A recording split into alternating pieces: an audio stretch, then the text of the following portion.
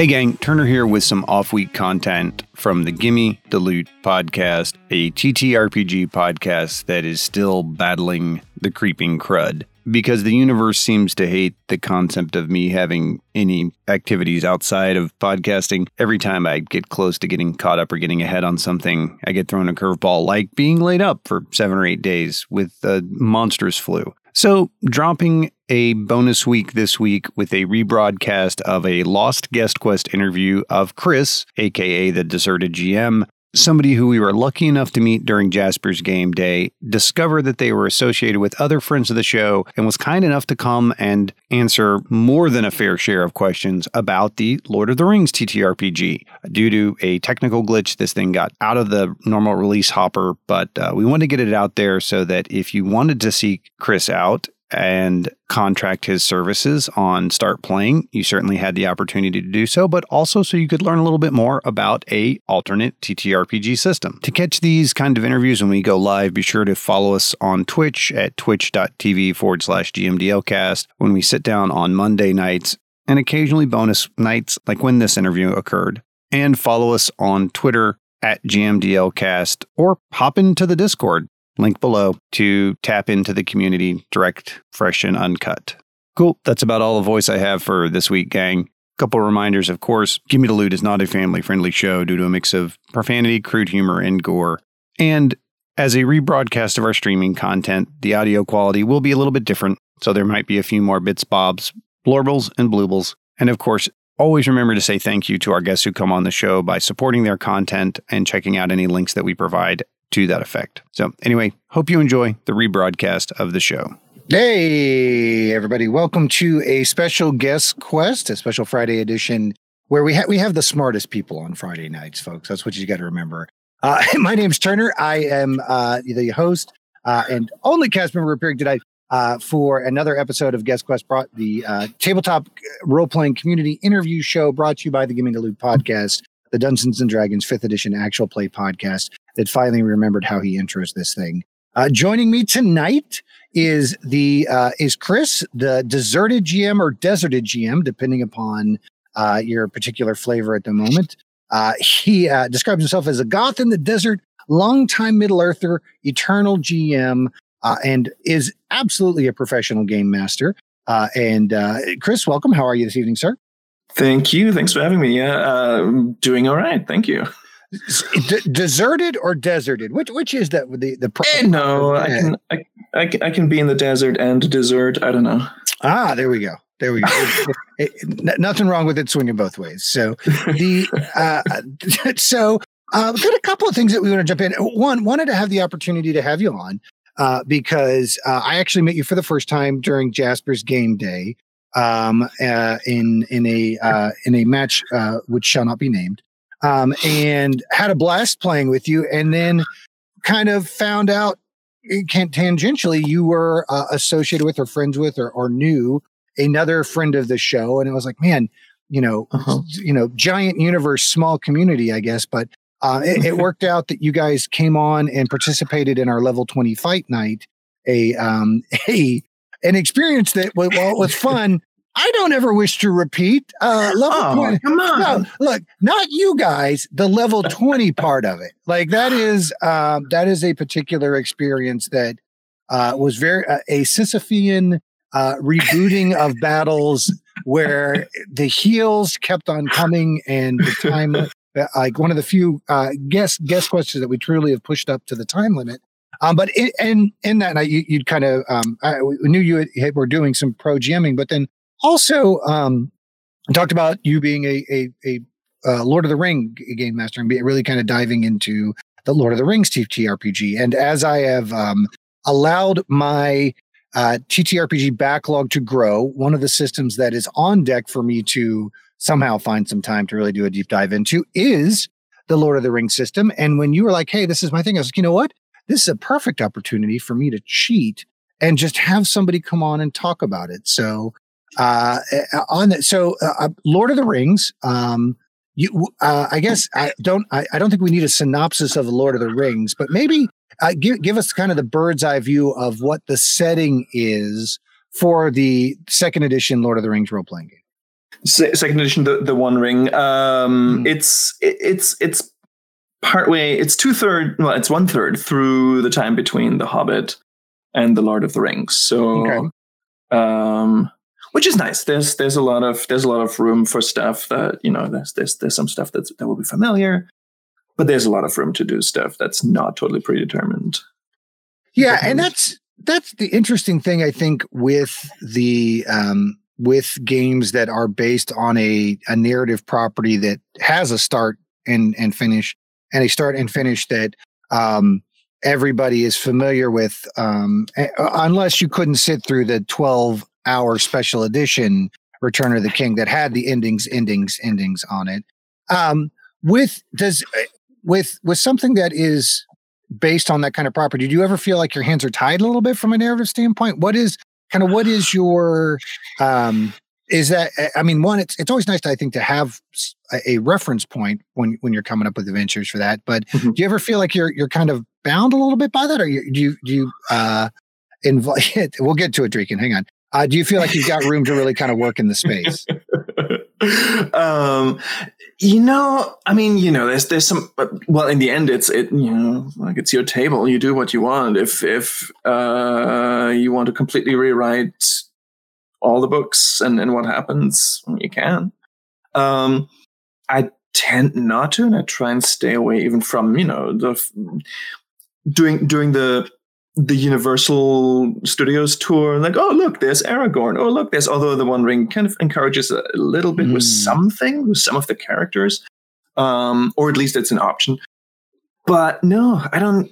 The nice thing about this, and I think a lot with a lot of sort of big and interesting IPs, is there's a lot of material, a lot.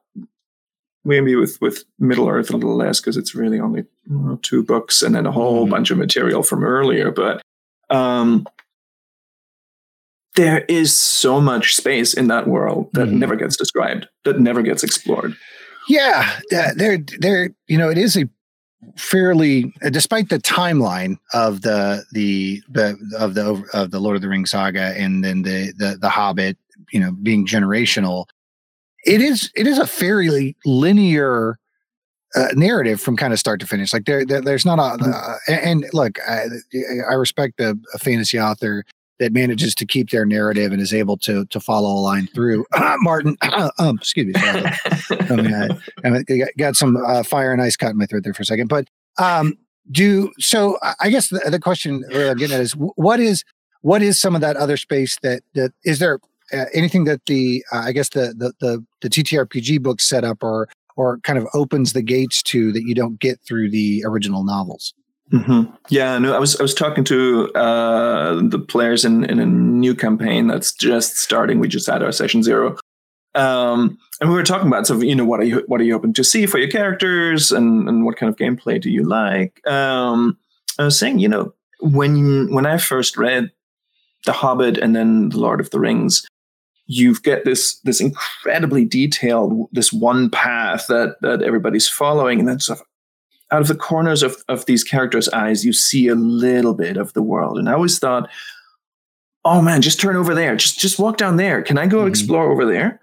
And so with the One Ring, the second edition, just built on the first edition, right, which looks back towards a lot of, I think, prior material that was developed for role-playing games in Middle Earth, even though they can't say. They're doing a really good job trying to fill in some of that world, using references in those 2 major books, the more popular books, using material that Tolkien otherwise wrote for the appendices, the Silmarillion, the stuff that never made it into sort of collected tales, at least during his lifetime. Right. And some inventive work. It just doesn't get that fine-grained in Tolkien's other writings. Yeah, it's that's the thing is I put, and this is just me not being as familiar with the extended works of Tolkien, have the very kind of snapshot view of it being the world of the movies. You know what I mean? I'm not familiar with the similarity, and haven't done any kind of the extra legwork to pick it up. Because to be honest with you, I bounced off The Hobbit the first time, and then came back. It took a couple attempts for me to get through it, mainly because of Tom Bombadil, but that's a whole other subject. So yeah, I know. I'm a I love him. So the Dreeken asks, because I can't ignore it, or he gets angry. Does the system involve second breakfast? Is there a role for 11sies at some point in the game? I don't think there's a rule, but there's absolute. If you don't do second breakfast, 11sies, 2 dinners, and supper, then what are you even doing? What are you even playing the game for? That's right. So let's talk about the mechanics a little bit. Is it a D20 system? What kind of walk us through the basics of the system? No, it's a dice pool system, which is a lot of fun because you can find lots of ways to roll lots and lots of dice. But the basis is always a D12 for anything that determines the number of things, and then a pool, smaller or larger, of D6s depending on how well the character can do something. It's super skill based. All right, so you can probably see this like back there. So what you can see of my shelf full of MERP stuff. We're gonna zoom in there. Yeah, there you go. Now you're in the highlight. Yeah, okay. All the OG gamers, we were like, that's what I started playing role-playing games in Middle Earth with, the good old Middle Earth role play put out by Iron Crown Enterprises. And while it had its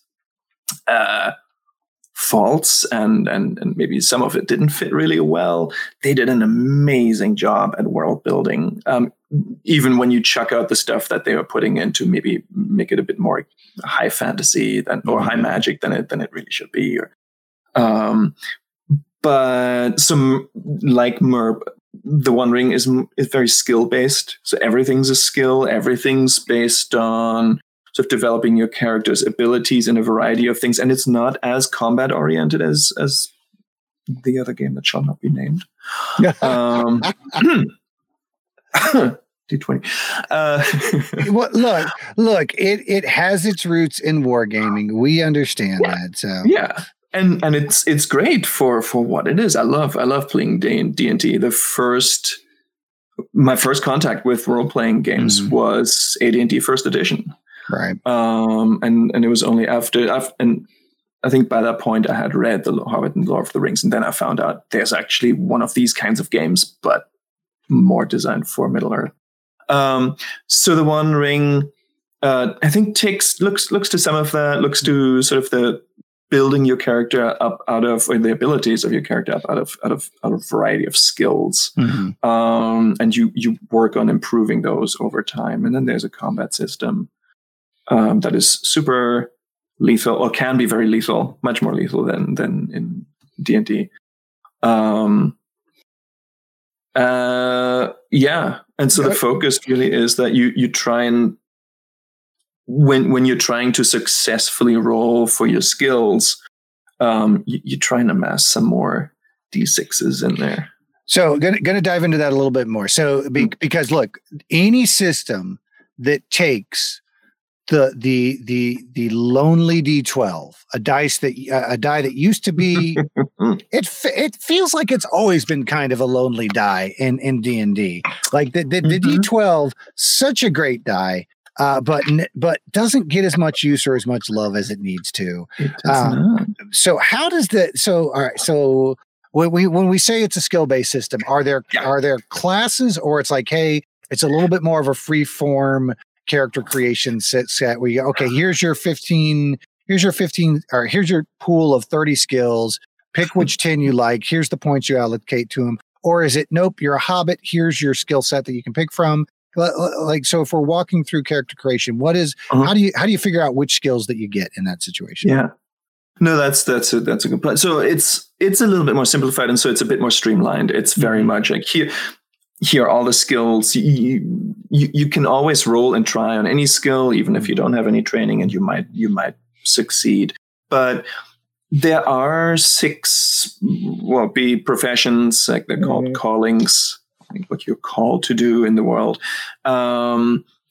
I was just looking through those again, working with a player on developing their characters, and they don't actually have that much influence on your character. They do a little bit. They basically give you what in Dungeons and Dragons would be advantage on a few skill rolls, but most of the sort of initial skill development comes out of what the One Ring calls cultures. The word race is not a thing in the One Ring, which I dearly love, because we're getting away from that, and it's all based on culture. It's all based on what you're raised to be able to do, and so each culture then has some focus in some skills, neglects others maybe.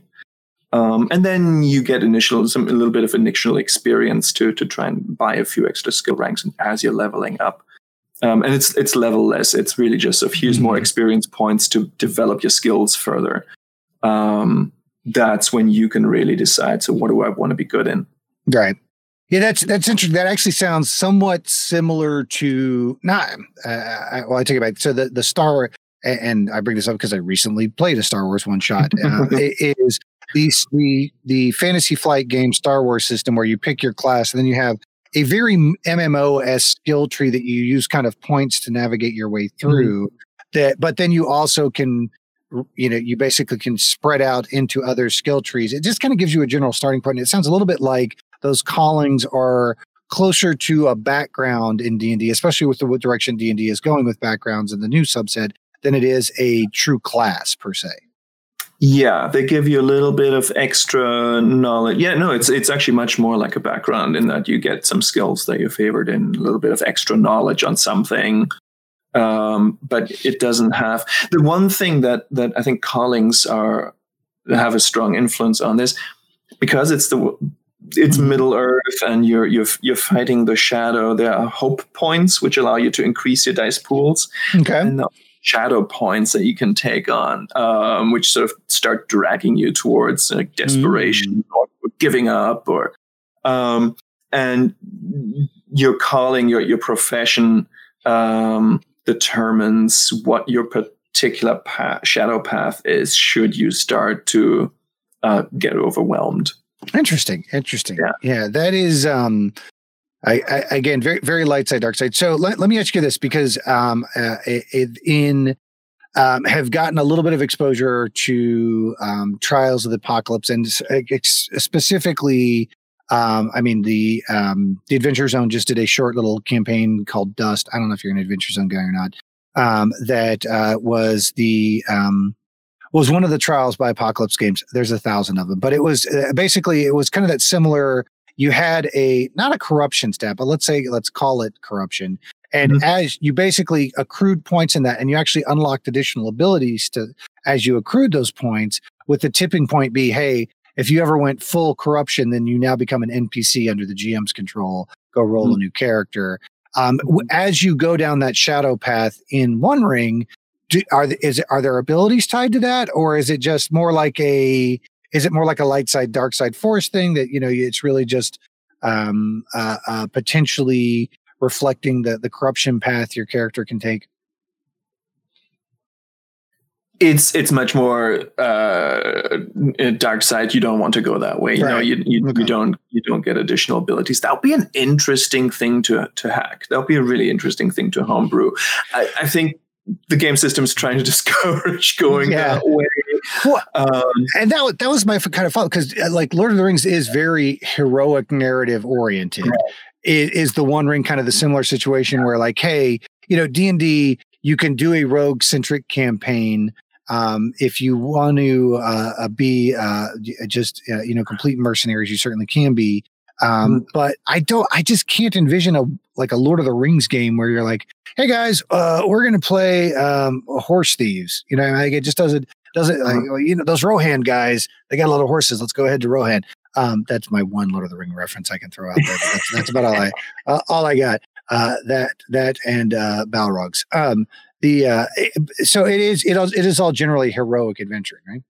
It is. And in fact, so shadow points, there's a number of ways you can start to accumulate those, things like encountering just a terrible scene of carnage, or encountering certain kinds of adversaries that might give you shadow points, might make you fear or despair. But you always get to try and roll to not take on as much, or not to take on any of the shadow points. The one exception is what's called misdeeds. This, when you decide to do something that's not within that sort of hero ethos that you mentioned, like stealing a horse, they can still do it, but the rule book explicitly says, as a lore master, you should really tell your players if they're about to commit a misdeed, and then they can decide. But in that case, they do not get to try and not take on those points they get. Oh, okay. So then that's just an automatic. Interesting. Because you've made that decision, right? Yeah. Interesting. I guess what is with the shadow, and that was one of the things that always really kind of baffled me. And keep in mind, my true first exposure to Lord of the Rings was the Rankin Bass Lord of the Rings animated specials at the Montessori school that I went to, that were both like wonderful and incredibly terrifying in certain ways to a kid. The back, like, just like and didn't truly understand what they were doing, and don't feel like they told a full story. But they did have the singing in it. That is one thing that is that would surprise me when I went and actually read The Lord of the Rings and The Hobbit. The amount of music that's in it, the number of songs. Again, Tom Bombadil. The dwarves singing in the beginning of The Hobbit. Does that make its way into the game at all? Is there, or is that absent from the TTRPG? Yeah, no. The designers of this game, even like for first edition, and then the reboot with second edition, Francesco Nepitello, and those guys did an amazing job at capturing through mechanics, like the feel, the aesthetic, the vibe of those books, and of the Middle Earth to describe. So there's a skill called song. Oh wow! Okay, cool. Which can be, to sing a song well, or recognize a song, or whatever, but it's a social skill basically as well, where you might be able to transmit knowledge, or try and unravel, find out some more knowledge through a song. The group as a whole, they can start composing songs in their downtime, and then if they all sing it together during combat, for example, during battle, they can shake off weariness. So wow, that is really cool. Mm-hmm. That is neat. That is again very, very reflective of the original source content, which is pretty cool. I gotta ask, only because you brought attention to your bookshelf behind you. All right, we're going second shelf down, and unfortunately my camera picture on the big screen is. What are those? Are those Wheel of Time, or what book series am I looking at here behind you? Yeah, there's a lot of Wheel of Time on that second shelf, as well as some Dragonlance. Okay. I had to ask, like that set of covers is that one artist that did just a ton of tour cover art across so many different series, that just the color palette of it is so distinct. I'm like, I am 80% sure those are Wheel of Time. I just have to be. Have you played any of the Wheel of Time TTRPG at any point? I have not. Okay. I grabbed all of those, and I've been looking at Goodwill stores and grabbing all of those wonderful editions, because I love that cover art. I just need now. I now lead the Mode Sid Jr. series as well, and then all of my shelves will look like that. It'll be amazing. Are you familiar? So are you a Lord of the Rings Jordan fan at all, or have you not Lord of the Rings? I'm sorry, Wheel of Time fan at all, or is it? Yeah, I will admit I've only really read the first, and a long time ago I read the first volume, and sort of like, yeah, okay, this is a Lord of the Rings clone. I'll move on to other things.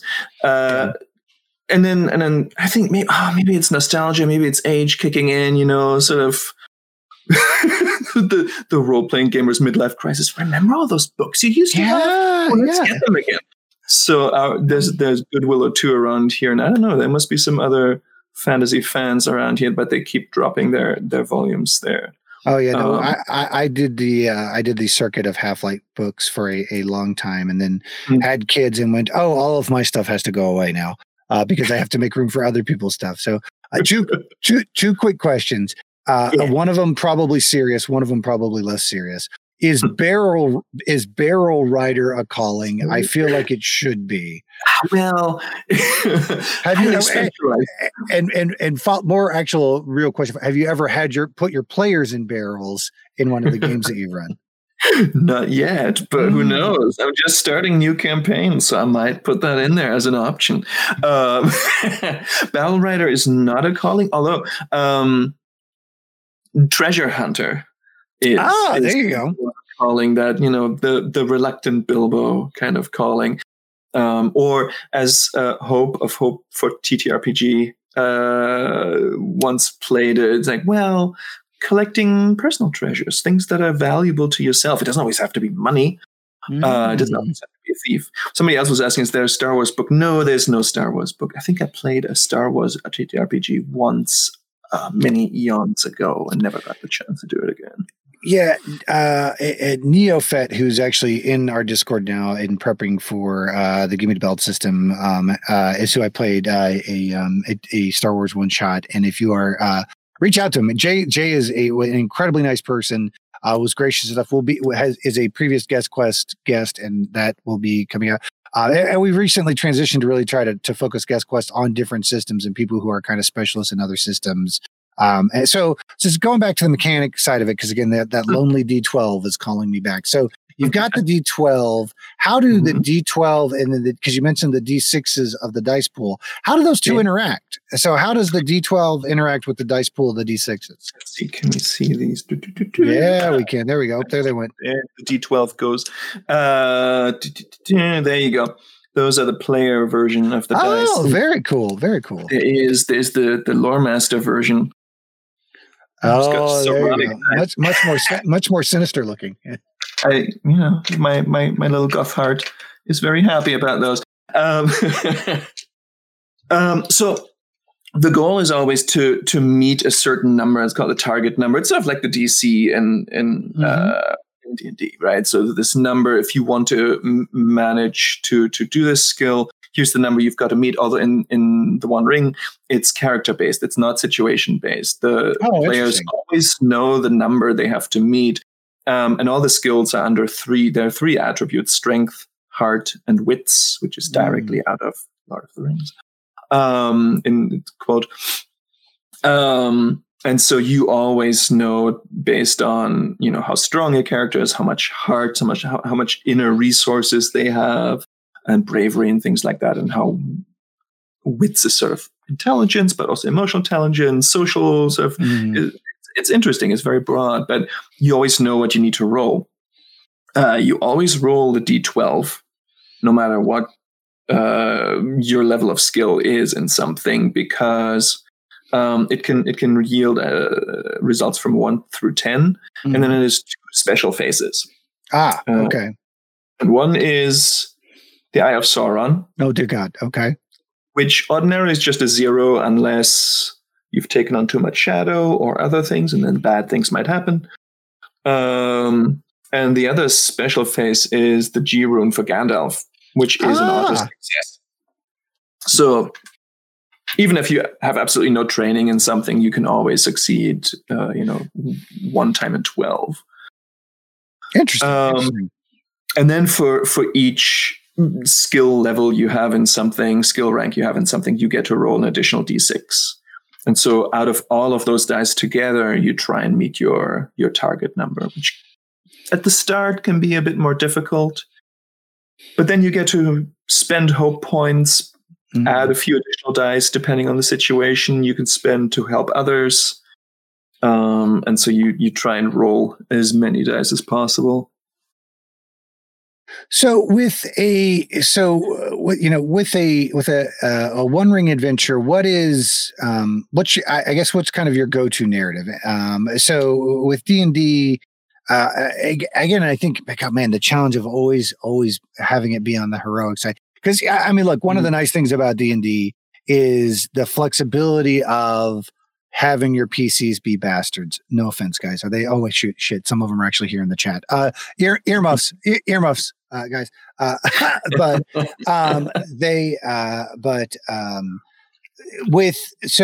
Is it something that you skew towards the, obviously not everybody can be traveling to Mount Doom with Frodo, right? So what would be like a typical, especially with a shorter one shot or something like that, what would be the without giving too much away, because obviously and we're going to talk about the pro DMing side of what you do in just a second, right. without giving away, giving the product away for free, so to speak. What's a typical kind of challenge arc that you would put in front of a players in this particular setting? And I've got to be careful too, because at least one of my players is in you. Hi, Alan. So I can't give anything away from the new campaigns. But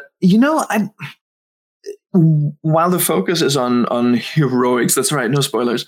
While the focus is on heroics or heroicism, sort of system-wise, I don't think it has to be sort of high heroics and saving the day all the time, at least not in this grand. I mean, especially in the Lord of the Rings, but in The Hobbit too, I think a lot of these heroic deeds are actually very small in nature. Often it comes down to being nice or helping somebody, or and then so I start small. I love low level play in D&D too, and in any system. Both as a player, I think it can be really fun, and as a GM, I love it because it makes, for me at least, I think it makes for often more interesting adventure design, because you can throw all of this harsh stuff at them. You have to be very careful, right? They're so fragile. Right, their little adventure soft spots haven't fully formed yet, so you have to be very careful, guys. And so I think as mentioned, combat is really dangerous, and that it never stops being dangerous in the One Ring. So you actually have to be careful about what you throw at them. And so I think it really pushes me to focus a lot more on some of the other pillars of gameplay. Some mystery, some puzzles, some and the One Ring foregrounds social encounters as well. In fact, it sort of has the sort of the standard gameplay, like, you're doing stuff, you're rolling skill rolls, maybe skill challenges, but then there are three things that have a specific set or an extra set of rules. One is journeying, like traveling is a big part of the One Ring and what happens while you're traveling. Not surprising, right? Lord of the Rings, they're constantly on the road. Very little happens. Well, actually, but the stops have a huge impact. There's punctuating the journeying. Combat, of course, is one, and then what they call councils. So meetings with important groups or NPCs where you want to achieve something, you want to get them to do something for you. And so there are a lot of social skills actually in their song. Awe, persuasion, courtesy, riddle is a skill. Oh, that is, I love that. I love that riddle is in there as a skill. That's really cool, man. And I think looking at your start playing profile, that's one of the things that I think you accentuate, is that you focus on kind of the ROLE of the role playing a piece of it. Before we go over to talk that piece of it, I guess the one other question I had, and it's because Alan Hastings, either Alan has Tingsar, in which case I'm sorry, some penicillin will clear that right up, or I'm not even going to try and guess how to say your name correctly. Alan Hastings. There you go. Alan has Tingstar. It's a bad case of the Tingstar. I got the tings, y'all. The question would be, he mentioned that the wound system is really interesting. What is what is he talking? What is the wound system in Lord of the Rings? So that's where combat becomes dangerous. Each character has points, like hit points, endurance points, which is sort of the concussion side or exhaustion side of combat, right? You can get dinged with weapons, and if you hit somebody or you get hit at base, each weapon does a certain amount of endurance damage. And so you can fall unconscious from that. But the really dangerous thing is each weapon or each attack has a certain chance of causing what's called a piercing blow. So a hit that goes past your ordinary defenses. And hopefully you're wearing armor at that point, because you have to try and make a roll to defend against that. Depending on the weapon, depending on the adversary you're facing and the attacks they have, that might be some things. With a dagger, it's going to be fairly easy as long as you have some armor. Right. Something, a long sword or a battle axe or something, they're vicious, difficult. And so you can take on wounds then, which are sort of like critical hits a little bit in MERB, although then you don't have additional tables, thank goodness. You have to roll on. And some adversaries that it will just one wound will take them out.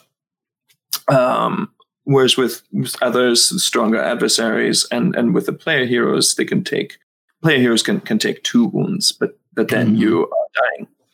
Oh wow! It is that straightforward. So interesting. Yeah, that's that very much harkens back to first and second edition D&D in certain ways, because there was, when you got hurt there, it was much, that is one of the things that I've seen people criticize 5e about. And I'm like, I get where you're coming from, but having played the other side of that, sometimes it's nice for you to just take a nap and come back from the brink of death. Whereas back in my day, like first edition, second edition D&D, and we've covered this on previous DM's plannings, it would take you, if you didn't have a healing spell or a healing potion, it could take you like a month to heal all the way back up. And it's like, okay, let's role play physical therapy for a little bit. But I think alternate, and I think this is something that you see. Delta Green definitely has it, and I think some of the other more narratively focused games definitely create a broader or have a more consequential combat system and a more consequential health system, because they are more socially focused. But by the time it gets to combat, things are getting real for real. Huh. You think that's a combo is because the socially focused, then maybe combat also needs to be more dangerous? I think I don't think that's, I am still in the early stages of doing the deep dive on a broad system. Again, I'm a nerd for the systemic aspect of this stuff, but there does seem to be a little bit of a correlation between the importance put upon the social aspect of a game and the severity or the impact of the combat system. And and even in some like dice pool games that I've kind of dipped my toe into a little bit, where it's like, hey, in order to give yourself that bonus dice, you can take on a harm, or you can take on what would be the equivalent of a wound to give yourself an extra, like you are basically spending hit points to give yourself advantages on rolls, that those hit points become much more precious. Like the consequences of your actions have a lot more depth than they do necessarily in D&D. And I think that's interesting, and I think it creates some very interesting storytelling situations. But it also it's just a different type of game. You know what I mean? And not a worse game or a better game. Just it creates different interactions. Yeah. No, I mean, it's certainly in the Wandering, it drives you a little bit away from combat towards other things, and at the same time, I think it makes combat then feel a lot more consequential as well, especially like D20 in our level 20 game, hit points. Although of course you also cause insane amounts of damage. Yeah. It's a gradual whittling down of that resource. Whereas in the One Ring, there are some ways to increase your endurance, so you can very incrementally, but there are some ways. And so you can maybe withstand a little bit more of the just getting, jostled around and a few bruises. That wound mechanic, you'll never, I don't want to say never, there might be a few sort of special abilities that allow you to change something better, but by and large, you'll never be able to extend that and take on more than that second wound.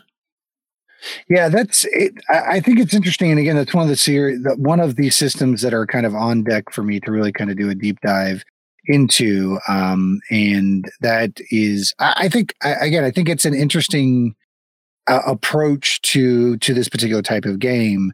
But then again, I play with the Pentagoons, so. We would have made it maybe 2.5 episodes, and it'd be like, okay, guys, podcast over. Hey, everybody's in convalescence now. So let's talk a little bit about what Start Playing Games is and how you got involved in it, and what that experience has been like for you. So so for the uninitiated, what is startplaying.games? Startplaying.games is a website. It's basically a clearinghouse for where players can find GMs to run games for them, or join existing one-shots and campaigns. And it's a great place for GMs to advertise games they want to run. And you can do it for free on the platform, other than maybe I don't know where you. Well, no, I mean, it's still a good place. It's a good, and it looks nice. It's well run, I think. But you can also then run games for charge. And I came to it during early pandemic. Oh wow! So well, dear God, time is a flat circle. That's been 2 years, but fairly recently in the context of our lifespans. Yeah, no, the pro jamming that's new. And there had been a little break in my GMing and playing in general. And so I thought, during the early days, I'm like, well, sitting at home, what do I do? How do I meet friends? And so I just started a home game with friends via Zoom. And then I was like, well, let's look into what platforms are there out there. Because I didn't want to do the, start my own website and then try and find people. And Start Playing Games, I like it because it takes care of the payment side, and it's nice for me as well as the players, because then I think I would find that really uncomfortable doing it directly and individually via a payment website, and then yeah, it's weird if you slide a tip jar around the table before you get started, and you're like, well, and then you take it like, okay, I guess everybody's rolling a DC 15 or higher tonight. You know what I mean? I can definitely see how that would be a challenge. And then they advertise games and GMs. They do some good outreach, and yeah, I'm liking it as a nice platform to just to run the business side of things. Yeah. Yeah, I've actually checked it out before. Again, kind of very early pandemic, but instead launched a podcast. I won't judge whether or not which of us made the right decision. You said you definitely seem happier and definitely less gray in your beard than me. But no, it's so one of the things that because I had always DM'd for good friends. And occasionally they would bring it like a friend would bring a new person to the table. Like there's very, very rarely that I was ever DMing for strangers in a vacuum, until very recently. And I mean, look, I've been doing this for far, well, as long as my beard would indicate, let's just put it that way. And just recently I found myself DMing for Flat Out Strangers, for the first time. I run a Tuesday night group that is, professionals in Austin, that kind of came into through a public appearance that I did. And it has been a very, very different experience for me, kind of learning that. So can you speak, what has that been like? What had you done a lot of DMing for new people in the past? Is this your first experience DMing for strangers? And what has that kind of on-ramp been like for you? No, not that much, really. I think, here and there, but no, this was really, I think, the first time where it really was just sort of, calling into the void and going, hey, anybody want to play a game that I'm running? and pay for it. The audacity, ridiculous. I've been very lucky. I've found amazing players, not just you, Alan, but of course you. No, I've had wonderful people just come and play with me, and find these games. I think it helps. It helped from the start that I am a teacher. I teach at a community college now. I'm English faculty there. So I think it's helped from the start in having a group of complete strangers and then going, all right, we're going to do something together for a while. Mm-hmm. And I think it helps me to know how to run the sessions. Not that you have to have that training, but it's helped me. And sort of manage the group, manage the dynamics, help good social dynamics develop. I hope. So far, so good. So you mentioned you had a session 0 recently, and that may have been before we actually went on. So what are one of the things that's been, and I first got exposed to them when I did a charity appearance, but I am a huge fan of the Lines and Veils, and the name of it always escapes me, but the kind of the standardized survey now for here's red, yellow, red, green. Here's what I'm cool with. Here's what I'm not cool with. Kind of safety checklist for TTRPGs. I think that's incredibly valuable. I think it is something that ensures that when people come to a table, they know it's going to be a welcoming experience. They know that it's not something that is going to be potentially combative. And quite frankly, screw anybody who is casting shade on. Is that something that is kind of built into your session 0? Or talk to me. What are some of the important components of your session 0? No, absolutely. And honestly, shout out to StartPlaying.games. They require you to list which safety tools you use. I mean, I don't know. I've never had the situation where I didn't choose any of them. I don't know whether they would greenlight a campaign, because they still, or a game, they review that. But you have to fill in something for content warnings. They're really good about that.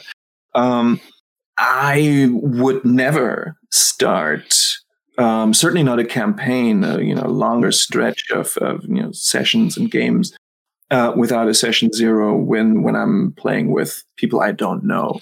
Yeah.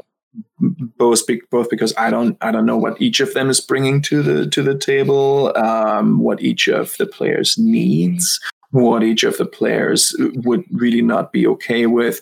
And genuinely just what would make them feel not okay if that came up. It's one thing if you're playing with friends, right? Or if some of your friends brings in a new person, but they've been pre-screened, or a little bit, so probably about what they. But even then, you'd have some kind of conversation, ideally. Yeah. But no, absolutely. Session 0 is a total must, both for let's all meet, let's get to know each other. Let's talk about the characters, build characters, but then also so here are the things that I'm never going to do in my games, or sort of veiled that I also don't want to see from players, and then additional, what are things that you wouldn't be okay with. Yeah, Dreeken has also got a background in education. Is a teacher, and he's like, that's a very nice way of saying you're used to wrangling dumbasses. So you got that is such teacher speak. But no. So I think that's very interesting. That there is a correlation between the kind of skill set that you build on the educator side of things, and then as a dungeon master. I think that does kind of prep you pretty well. I guess the question would be you kind of slid into it fairly easily. What's been the what's been the biggest surprise out of it, or what's been the biggest positive experience you've gotten out of it, as being a pro DM or being DMing for strangers?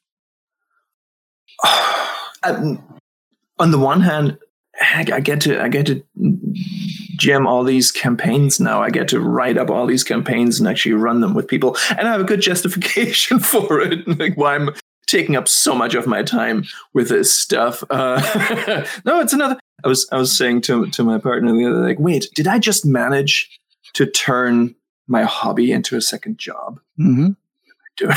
This is stupid. Hey, look, I get to write off my D&D books as an expense for the podcast. Don't think I don't revel in that fact. Every year as I'm getting screwed on my taxes, I'm like, to the guy, I was like, but I can put Spelljammer on the, he's like, yes, you can put Spelljammer. They're like, all right, at least screw you, government. So there is a delight to that when you, because it is a trick, right? We are taught we are taught generally in this generation to say, hey, recreational leisurely activities are a luxury, are kind of a dalliance, and don't have the same intrinsic value that work does. So when you can marry those two, for me at least, I'm like, ha ha ha, I'm cheating the universe somehow by monetizing my fun or turning my fun into work. Yeah, which is sad. That's a sad sentence. No, it's incredibly unhealthy. I know. Look, I'm from Gen, I'm from Gen X. It's just the way that we are. Yeah. Right.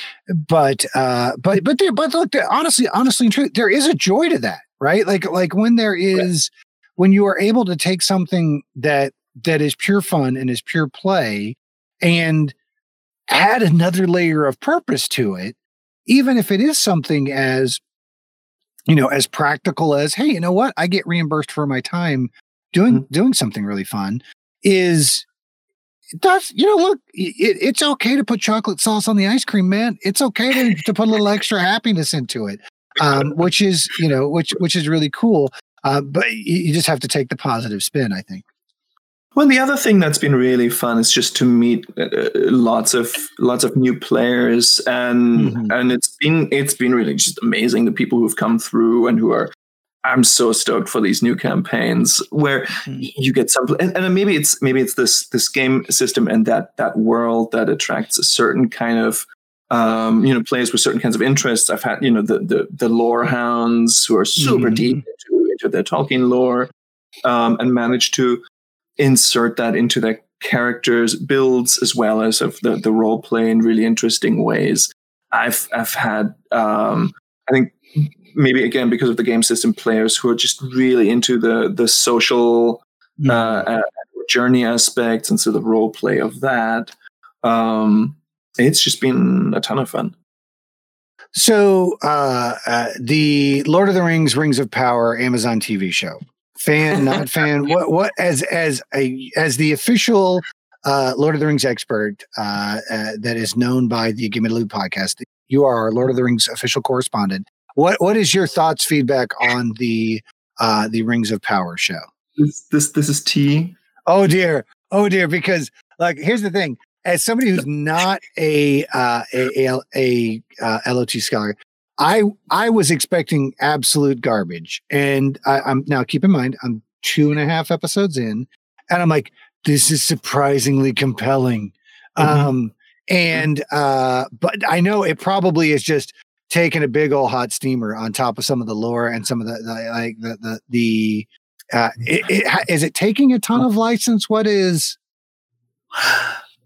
So I will say, I think we have to talk about it. Don't look. First of all, this is the Gimme the Loot podcast. Haters are more than welcome. If you've ever listened to 5 minutes of our content, our brand is hating on shit and each other. So by all means, don't feel bad if you're like, man, this is where it's terrible, and this is why. This is what we're here. We are here for it. Let me pull up a chair. Let me take a sip of my now empty glass of wine. Come on, unload. No. I actually just today watched the last episode. So I'm gonna try hard not to spoil anything. I was excited when it came out that they were going to do this. I was still excited. I think when I watched the Wheel of Time that they put together. I mean, different group, obviously, different writers. Didn't care for it, but that's just me. So well, you know, and.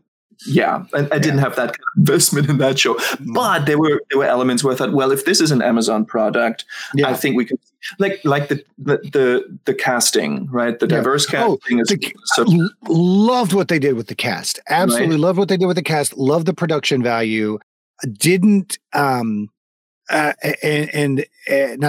to get into the Wheel of Time too much, but the Wheel of Time was notoriously a Spielbergian take on epic fantasy in a lot of ways. There wasn't a lot of that explicit on-screen violence or anything like that.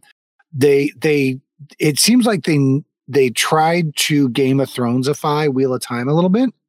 And I'm not somebody, I am somebody who, look, I don't care how far you deviate from the source content as long as it's good and it makes sense. Mm-hmm. Some of the deviations they did, it's just like, guys, this is just like a narrative complication that doesn't make any sense to me, and that I find offensive. But anyway, not to make it about. So Lord of the Rings. This is exact. I think that's the pull quote for my view of the Rings of Power as well. They did amazing on the casting. Love the casting, both in terms of like just how they, diversified Middle Earth, which. Oh my God, after Peter Jackson's version of it was desperately necessary. And we can say this from the start. And to be fair, Tolkien's version of it too. That's the fun thing. All this racist hate crying is just all of these people we need to defend. I'm defending the real Tolkien. Actually, you don't know your Tolkien as well as you think. Yeah. There are so many things, first of all, gaps that are not described in detail. Where it's absolutely possible to have black dwarves and black elves and Hispanic hobbits and whatever.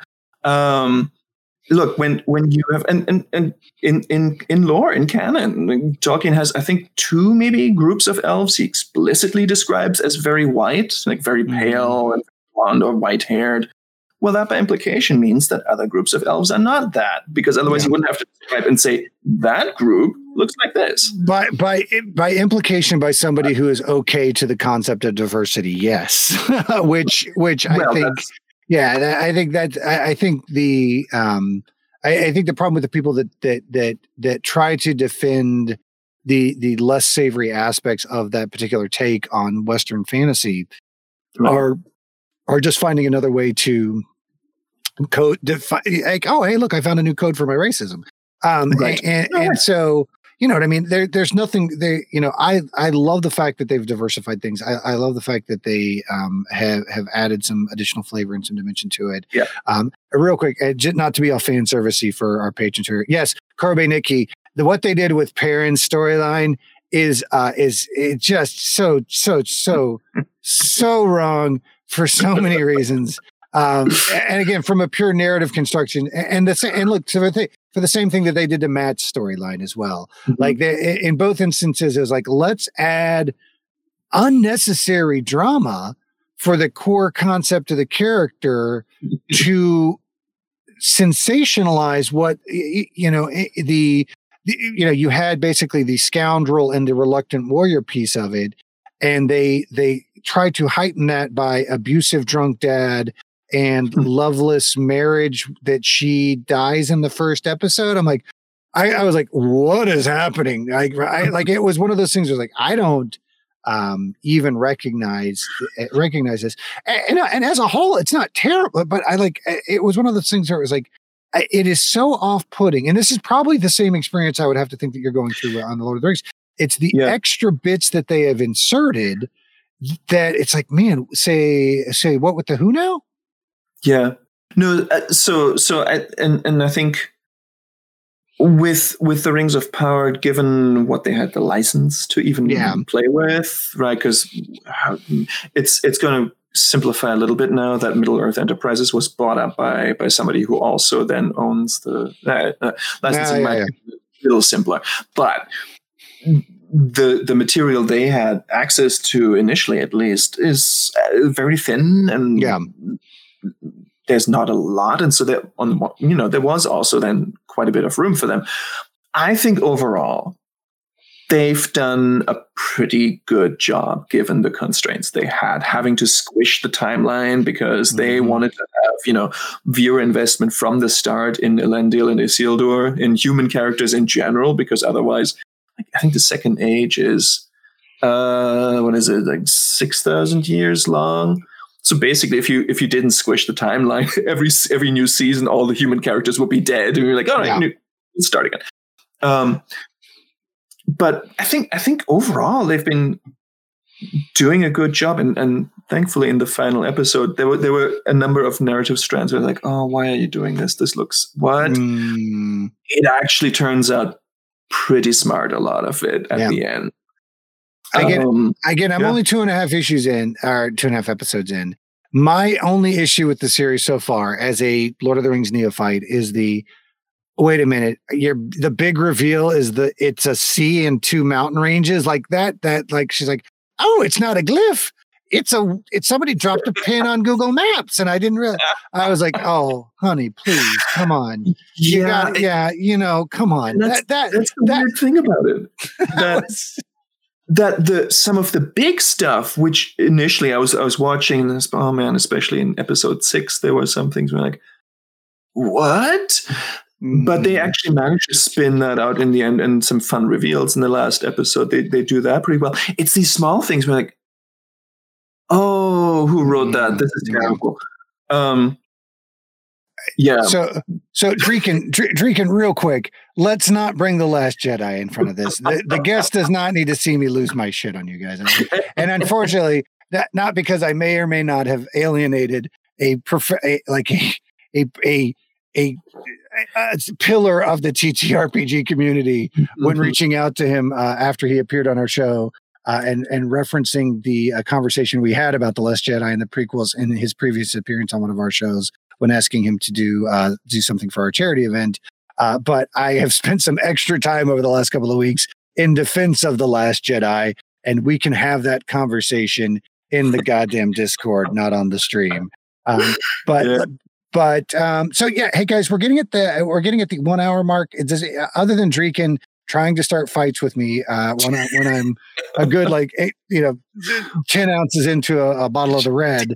Do you guys have any other questions for Kris on the Lord of the Rings side, on the professional GMing side? I mean, start playing. It's as easy as just going in and setting up a profile, right? Do they vet you at all? Is there like an application process? What does that look like? I've forgotten everything already because I did it, in the middle of. I don't think there's vetting in terms of when you first sign up. They look at your games. They look at your descriptions as well as, things like safety tools, content warnings.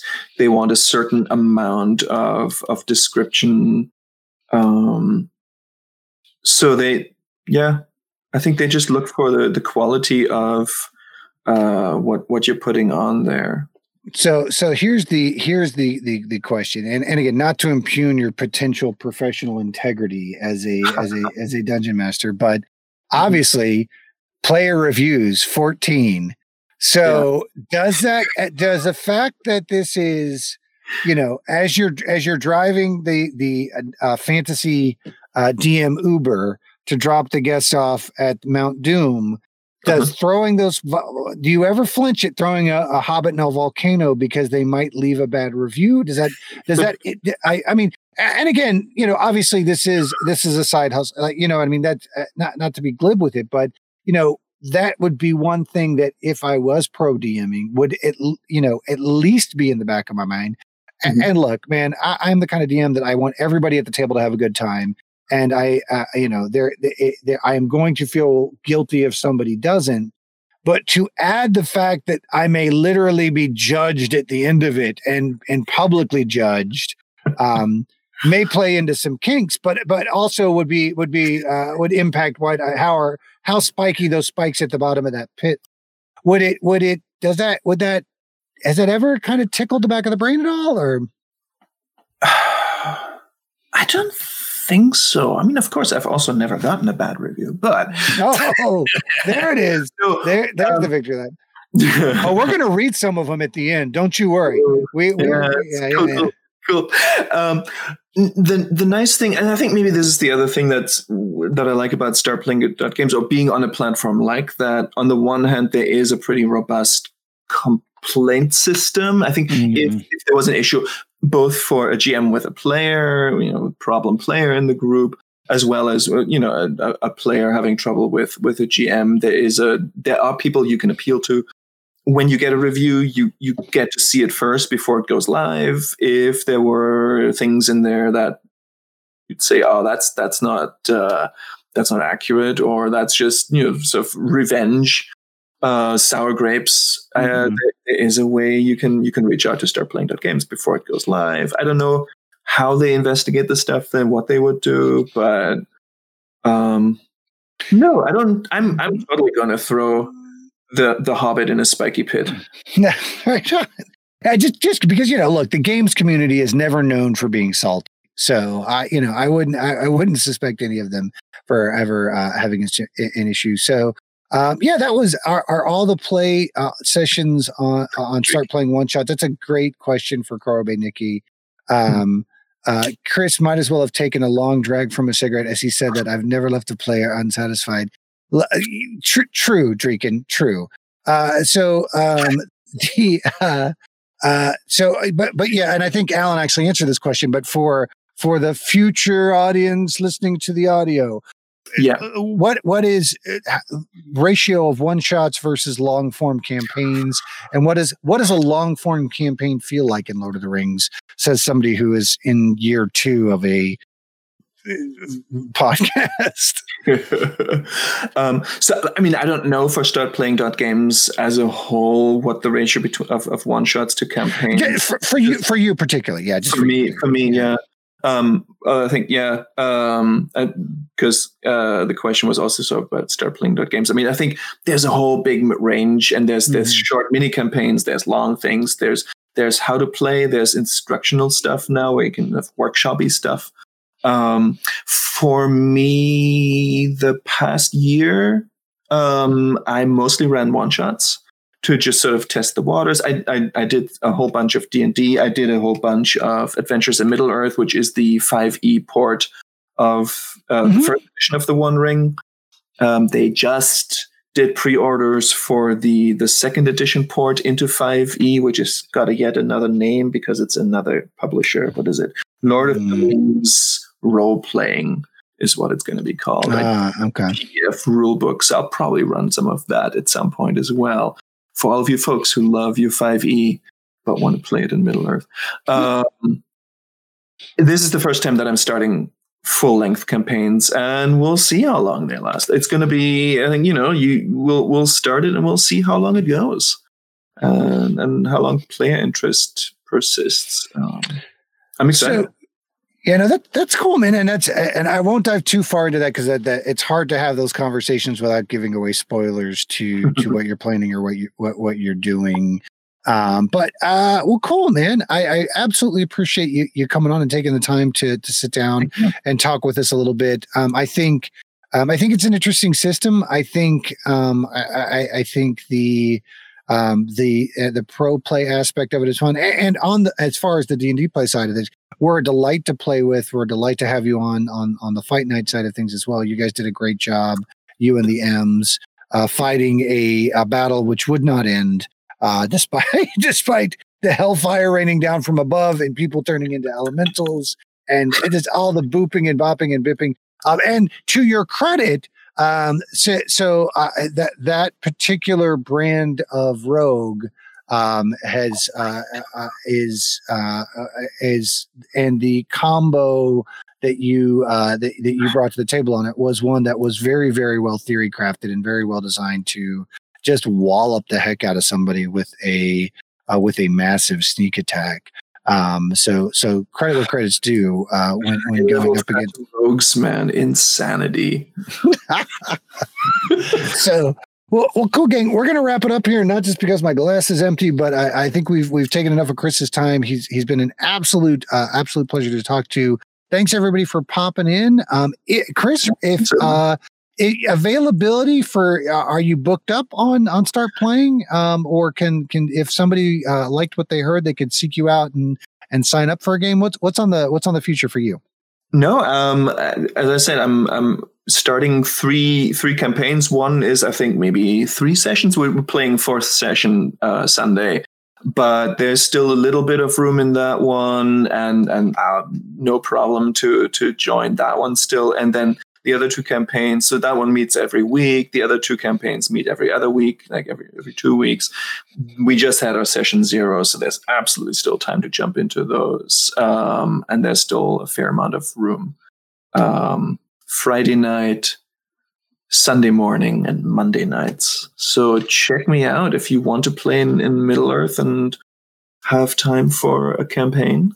Yeah, and guys, highly would highly recommend it. You see a lot of stuff about you would 20 like looking and not to be tacky to talk about price, but looking at his player profile and Start Playing Games, $20 a session, man. That is cheaper than going to a movie in this day and age, and you're much less likely to get COVID doing it. And I guarantee you a much more satisfying experience than a lot of the movies are out there right now. You could also, and we didn't even get a chance to get into this, find Of Mushrooms, Meat, and Marvelous on Drive-Thru RPG, which is and itch.io. Which is a adventure that you wrote for Underhill by Water. Is that OSR is pretty metal and metal rules, but it's far away from the source material of Tolkien, anachronistic. The game is about changing your aunt's escaped ornery goat, growing the biggest terminate. Man, I wish I'd clicked on this earlier because I am drawn to this. Why were we talking about Lord of the Rings? But we'll link all that in the Discord. If you're listening in the far-flung future, check out the show notes below because you'll see links to his Drive-Thru RPG stuff. You'll see links to his Start Playing Games and whatever campaigns he may be running at that time, and probably his Twitter. Kris, again, thank you so much for joining us. Everybody, thanks for showing up. Hope you all enjoyed the stream. Make it in now. Hit buttons till it stops.